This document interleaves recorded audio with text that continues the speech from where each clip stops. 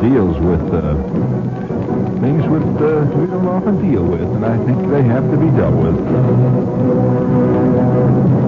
Well, I'll tell you what you do. You put the garbage in at the top and get the gasoline out at the bottom, says Floyd about the oil refinery he built in his backyard. Floyd Wallace says he feeds leaves, grass clippings, table scraps, coal, and other garbage into a furnace, and then turns the spigot at the bottom, and out comes high-octane gasoline. Yeah, anybody can build one, Wallace said of his little home refinery. All it takes is a vat, a bonfire, coil of tubes, a few gadgets, a little time, and of course you got to be able to run fast because sometimes it burns. Wallace... Well, I don't make the news. I'm a quoted. Wallace said it cost him $500 to build his gasoline machine 12 years ago, long before the gas crisis. And he's been distilling his own gasoline ever since. And he's been knocking ice. In fact, he says you can always find a specialist, to do this kind of thing. He says a fuel specialist dropped by last week and, quote, they found that my gas was... even higher octane than aviation gas. Well, of course, if that's true, he probably has a car that has a life expectancy of 8 or 9 weeks. Because there ain't nothing quicker than to burn the top of your car off than something like aviation gas. Anyway, Wallace says he uses his personal brew in his car, his motorcycle, and his lawnmower. Yeah, well, he says, I'm going to do just what nature's done for millions of years. He said, just apply a little heat and pressure to organic materials like garbage, and you get crude oil, much like the stuff that comes out in the ground. Then I'll fractionate it, and I can get methane, propane, axle grease, kerosene, diesel fuel, oleomargarine, or gasoline. I control the octane by controlling the heat. I just set the burner at a certain temperature, and out comes kerosene. To set it up a little bit, and out comes oleo. Set up a little bit like that. More like, see, I'm going to set it up right here, and out comes... bug juice. I go out and I spray the roaches with that.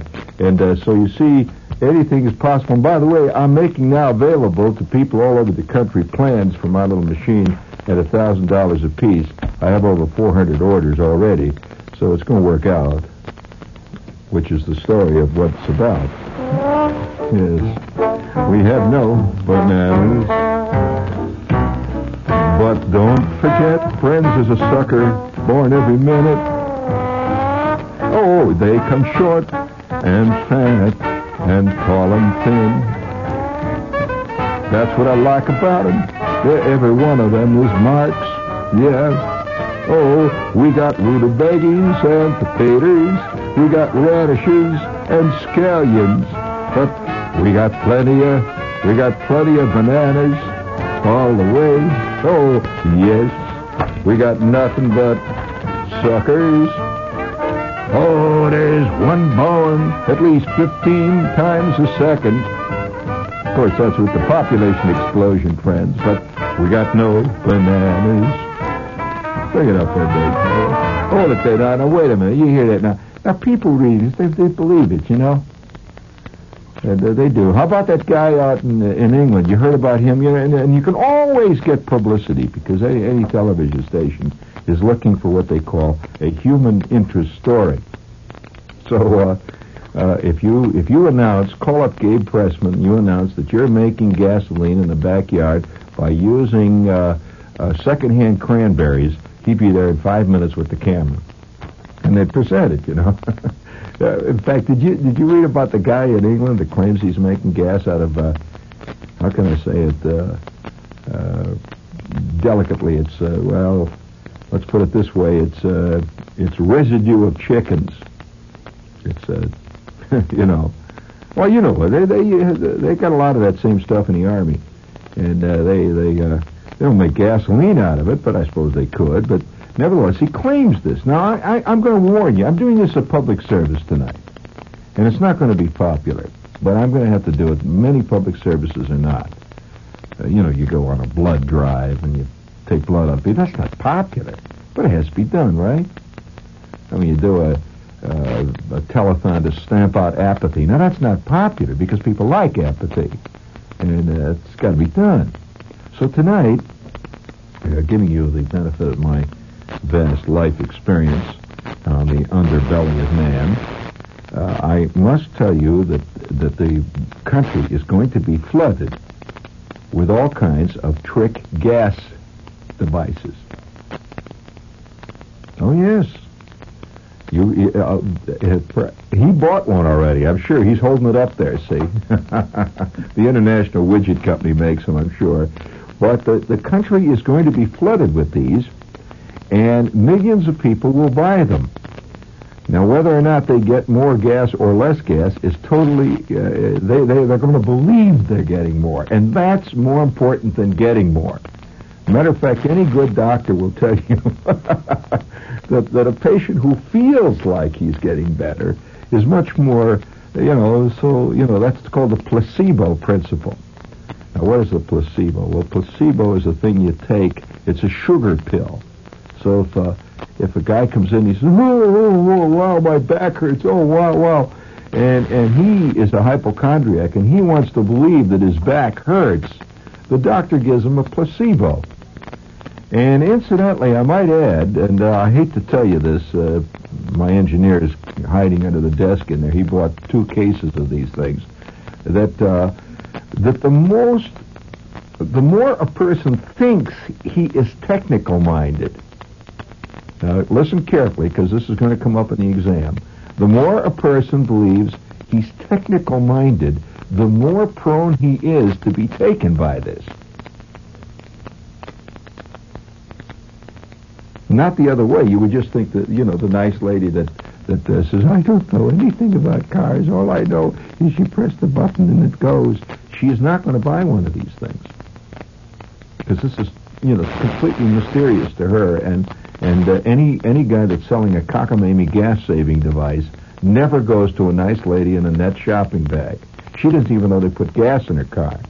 All she knows is once in a while, hey, just when that little needle there, when it goes down and points to E, I stop in that place in the corner where they have those funny-looking things sticking out, and the man rattles something in the back, and I give him $4.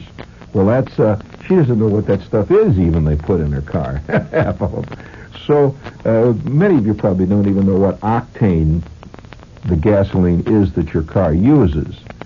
That's another problem. So, you can get by with a lot of stuff in that gas world. However, part of our public service programming tonight is based on the concept that many people are going to get taken by this.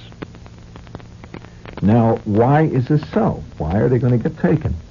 The next question is, why, if you can buy a device for $2.95, it's going to double the mileage of your gas, why didn't they put it into your car years ago? Well, that's based on another great American theme. They wouldn't allow it. So one of the great American, it's almost like the Norse sagas. It has much in parallel with the Norse sagas. One of the great American traditions is that everything has been invented except they bought it out, and they wouldn't let it. How many times have you heard people say this? Oh, come on, are you kidding? What are you trying to tell me? Listen, they have already invented an engine. And I know for a fact, I read about it once in Popular Mechanics, and I once met a guy that lived outside of Chillicothe, Ohio, who knew a guy in Toledo who actually worked on one of these things. They invented an engine that would get over 700 miles to the gallon of gas, and not only that, you never have to change the oil for the lifetime of the motor. It lasts over 4,000 miles. This motor will give you 100 miles an hour, and not only that, the motor has a lifetime guarantee it'll last longer than the car. Now, you don't think, oh, are you nuts? You don't think for a minute they'd let that out, do you? Oh, man. Oh, no, I'll tell you what happened. You know what happened? General Motors was working on this thing, see? And the guy that was working on it was kidnapped one night outside of Detroit, and the oil interest got a hold of this guy, and they paid him off $50,000, and they told him never to open his mouth about it. You'll never see that. They got the diagrams of this thing in a safe, and I know about it because I had a friend that saw it once. All right, how many times you heard that? You have, in variations of that. Many, many times. Applied to almost every conceivable kind of piece of equipment. that they at one time, oh, yes, I one time sat very seriously in a restaurant here in New York. I love to hear this stuff, see? And this guy's sitting down, it's in the H&H, you know, and he's sitting there and he's got a Sears catalog on him, see? And he's looking real mad. And, you know how you get in a conversation with the guy, see? And he says, look at this. Look at this. Oh, I gotta buy tires again for the car. Here I am buying tires again for the car. And oh, boy, if I could get that car off my back. I says, well, what do you mean buying tires again for the car? How often do you buy tires? I put in tires 2 years ago. I only got 35,000 miles on them tires. I got to get a new set of tires already again. And I'm going to tell you this, I know for a fact, oh boy, the American people are real suckers, that they invented there was an oil and a tire company invented a tire that was guaranteed for the lifetime of your car. And I want to tell you this, they're never going to let that one out. I said, well, gee, you know, guaranteed for the lifetime of your car, a tire. Do you realize, sir, how much fantastic money could be made if you were the only company in the world that had a genuine lifetime tire? My God, you'd knock, General, Goodyear, Goodrich, all of them right out of business overnight. Why should they put it away? Oh, don't bother me. I ain't got no time. I gotta go down and send out a money order, all these tires. All right. Now that I want to say that this is going to be a curse of our time. I'll bet people are listening right now who have already bought Magic carefully. And of course, if you read the instructions carefully, what it says is install according to the directions very carefully, and then follow these instructions. Use high-test gasoline and do not drive over 25 miles an hour. And the guy does, see? He drives over 25 miles an hour, you know. In other words, it's like a lot of reducing things, which are strictly also phony. And the way they get by with it, if you're curious about it, is they always say, follow instructions carefully. Well, the instructions invariably involve you will get more mileage anyway if you follow the instructions. In short, if you drive 25 miles an hour in your car, you're simply going to get more gas mileage no matter what. Do you agree with that? And that's usually given as the instructions. Says, do not drive over 45. And you say, oh, okay, I'll try it. Gee, it's fantastic. This thing is saving me 8 or 9 gallons. Wow. And, of course, if you took the thing out, it would probably work better. But the facts of the matter are that this is going to be a big scene. And you're going to find all kinds of great new schemes to save gas every place. Speaking of gas, this is WOR New York. And here we have a little... hit it, please. The world's greatest magicians perform at the World Festival of Magic and the Occult. Weird show on Earth. An unforgettable experience. Bring the whole family. You can hold each other's hands. The World Festival of Magic and the Occult. Weird show on Earth.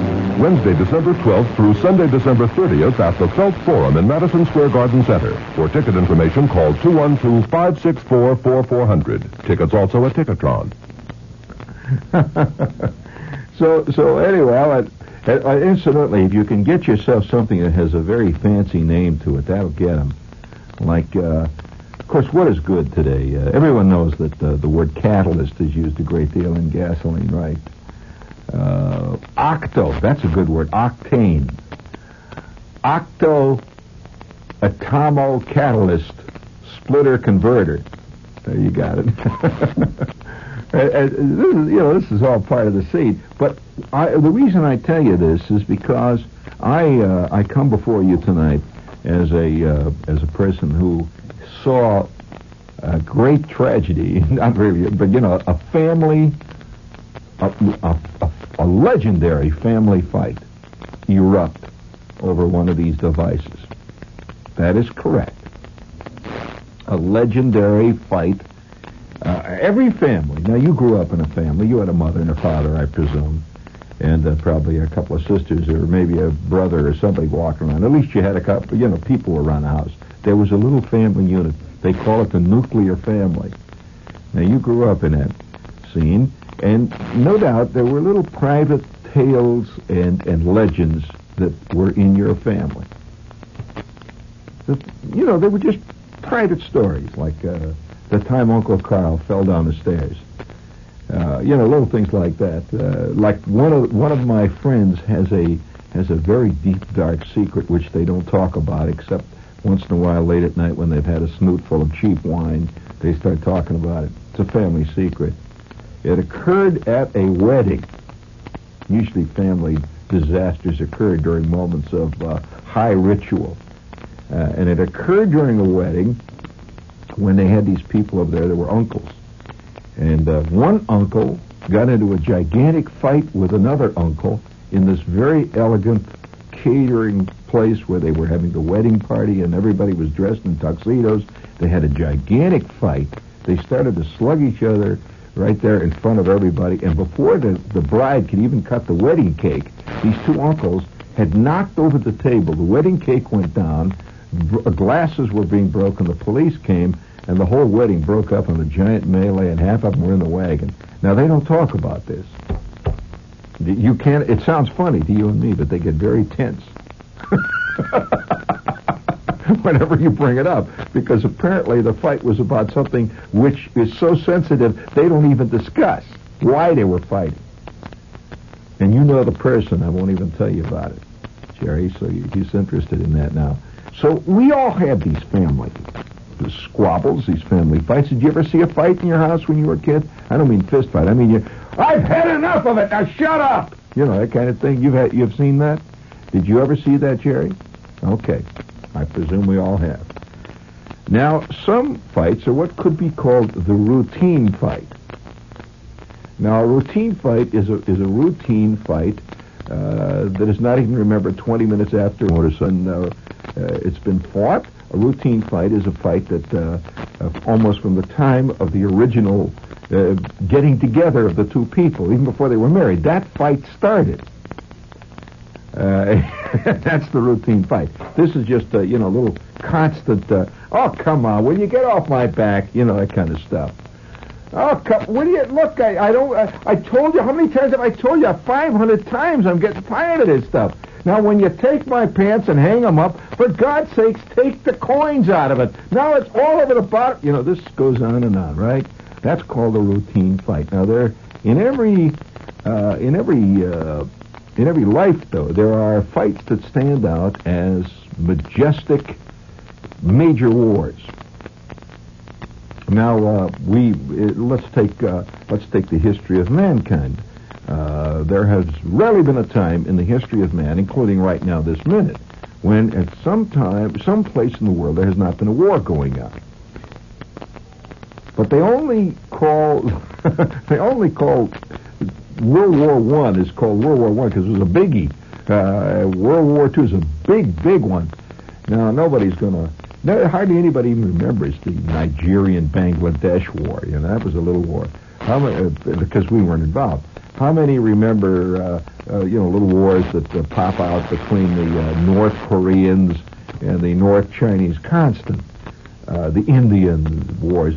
So these are not major wars by world standards. Now, this is what I'm talking about in the fights. You have a fight in your family, and sometimes it has repercussions for years. Now, mostly these fights, the genuinely big fights, revolve around something that is primary in the family, crucial. I'll tell you one time I saw a fantastic fight in a family that wound up eventually in a divorce over a primary area of this family's existence. Now, most people think it's sex. I have not seen many divorces as a result of sex. Have you?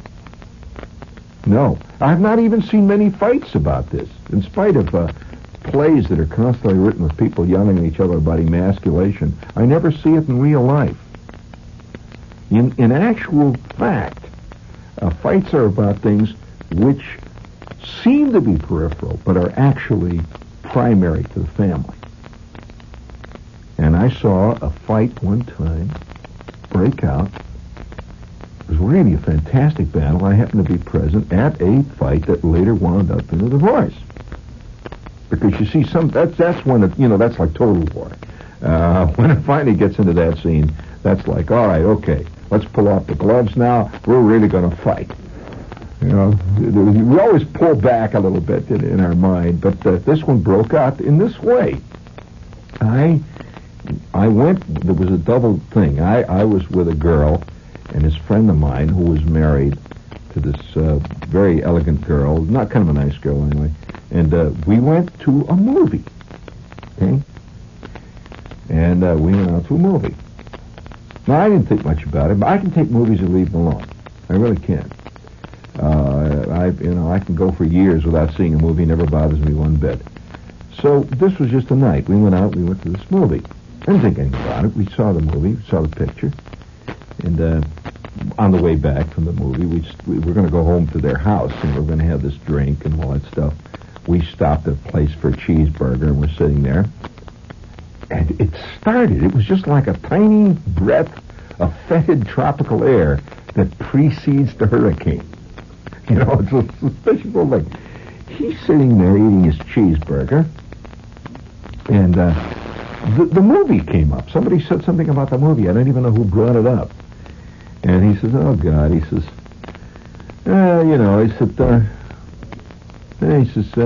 "What do you expect? It's a Paul Newman movie." At that point, she says, "Well, what is it you do? Why don't you like Newman?" "I like Paul Newman." His wife says, "What is it with Paul Newman?" He says, "Oh yeah, all right." He said, "Okay." He said, "I won't argue about it." He said, "It's a typical Paul Newman movie." She said, "Well, I thought it was a good picture." And he said, "Well, you would." She said, "What do you mean by that?" He said, "Well, you would think it's a good picture. It's the kind of thing you would like. That's all." Hey, would you bring me another cheeseburger? And little did we realize what we were seeing, me and this other girl. We've often talked about it since, the girl I was with, because we were seeing the beginnings of a fantastic battle. And it slowly began to escalate. And now it began to get very cool at the table. He says, look, I don't want to talk about it. Now shut up, will you? Look, it's just a picture. It's only a movie.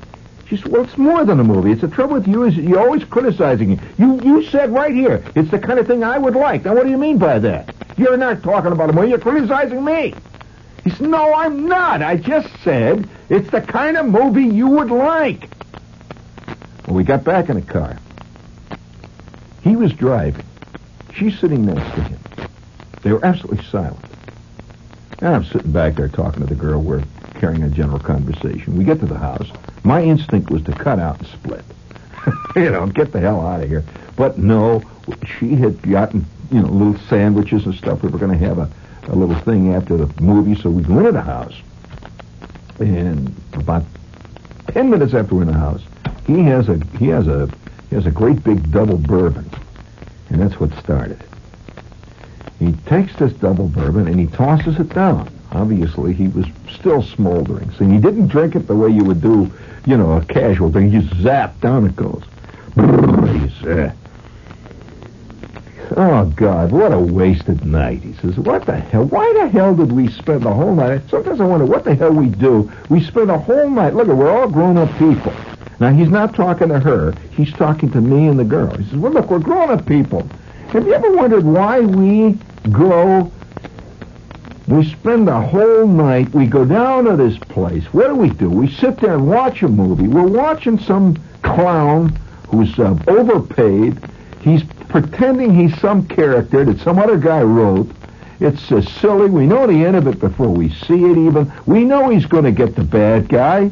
And we know that he's going to get the girl in the end. And yet we go down there, we sit there for 2.5 hours, and we pretend like we're enjoying it. Have you ever wondered, this is what life's about. Sitting here with your friends, having a little drink, eating, and his wife is saying nothing. And so the girl I'm with says a little, yeah, that's true. I never thought of it that way. Finally, she says, all right, okay, let's bring it out in the open, George. You have resented for years the fact that I enjoy movies. You've resented for years that I've enjoyed movies.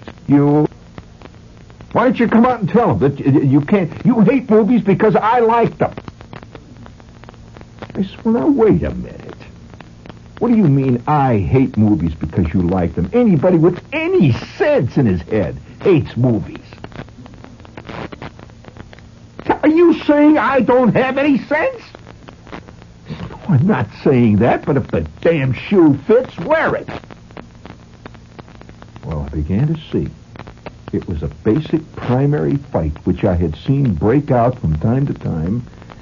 Never in such open terms. By the way, before it was over, he jumped up and ran into the John and locked the door and wouldn't come out. And she was in the kitchen crying. So I finally said to this girl, Dorothy, come on, let's get the hell out of here. So long, George. We'll see you, Peggy. And you hear snuffling in the kitchen. You hear, yeah, all right. I go out and get in the car. What was I seeing? The basic schism between people who live in the world of fantasy and those who don't. I just wonder how many people living out there can't stand going to the movies are dull, the TV shows bore the hell out of them, and they can't understand what the other people see in it. That's a basic difference. And to many people, movies are realer than life. This is life. Their real life is nothing. To other people, movies are trivial and their real life's important. That's a basic split, man. So when you get these fights that come about over basic things, you gotta watch out. Stand back, because you're liable to get hit by fragments. You better keep a low syllable. And I was about 9 when this great fight erupted in our family. Now, my old man was a profound and dedicated reader of all kinds of Popular Mechanics types magazines. He read Popular Mechanics from cover to cover. You ever read it? Yeah, he was always reading stuff like Popular Science, Popular Electronics. He loved this stuff, you know. And there's always an article in there, invariably there's an article in there, it says something like... usual article is kind of great. It says, a revolution. And, ... It shows Herman L. Gutstop of the General Electric Laboratories, point 2. It shows, yes, for 25 years now, the engineers have been breaking through. Well, the old man loved this kind of stuff. And he loved reading, the back pages. In the back pages, things like Popular Mechanics and Popular Science. There were these little smudgy ads. Little kinds of ads back there that says things like grind your own valves. Yes, for money and profit and for fun and for a great new hobby. A valve grinding kit from the Valve Grinding Kit Corporation of Mason City, Iowa. Said satisfaction guaranteed, total instructions. Build a kayak. 25-cent plans, easily done in 2 weeks. Oh, and Americans always believe that stuff is easy if you can get the right book. And if you can get a kit. Oh, many a guy is... I know one guy that bought an airplane kit. He was going to build an airplane. I mean, a real live flying airplane. There's a lot of people that are going into that scene. And you know damn well out of the 5,000 airplane kits that are sold, less than 1/90th of 1/10 of 1% will ever actually take off the end of a runway. Because it's a dream. It's always a dream. And these magazines are filled with this stuff, you know. Lose inches and pounds in 5 minutes with this new magic spring tension device. Yes, eat all you want. Be a slob, drink and eat all you want. At the same time, lose weight with these new magic pills. This stuff is always in the back there, all right? Learn to be a fantastic dancer. And there's all little smudgy little ads. Well, the old man was always interested in this stuff, and from time to time, he would go in for it. So time to time, he'd be a sucker and do it. Now, there was one major thread that ran through his life, as it is with many males. Not only my old man, but millions right now. And that was his automobile. His automobile was the major contrapuntal theme to his existence. And he would spend a great deal of time, even during the day, unconsciously probably thinking of his car. You know, things he's going to do to it, what he's going to do this weekend to it. He's going to take it, he's going to polish it. He buys himself some turtle wax. He's, and it's the car. See, that was one of the major things in his life. And so naturally, let us face this fact, that major things in your life will call for major con games. There are two areas that you can sell people almost anything in. One of them is the car, and what do you think the other one is? Sex. Matter of fact, it's almost impossible to write a book about sex that loses money. Because there is a continuing, the how-to sex book we're discussing here. We're talking about the Dr. Rubin syndrome. You can write a book and say the very things that everybody in the world knows about sex, and they will still read this and pretend in their mind that they're discovering new things. So this is one of the great sucker areas, sex. There's never been a porny film that lost money, that closed after 10 minutes. I mean, so this is a part of the way it is, see? And they're both primary things. Yes, mobility of the modern man is as important to him as procreation. In fact, many people will tell you that that's one of the curious characteristics of man, meaning the species of man, is his deep, absolutely buried, submerged, and at the same time total urge to explore.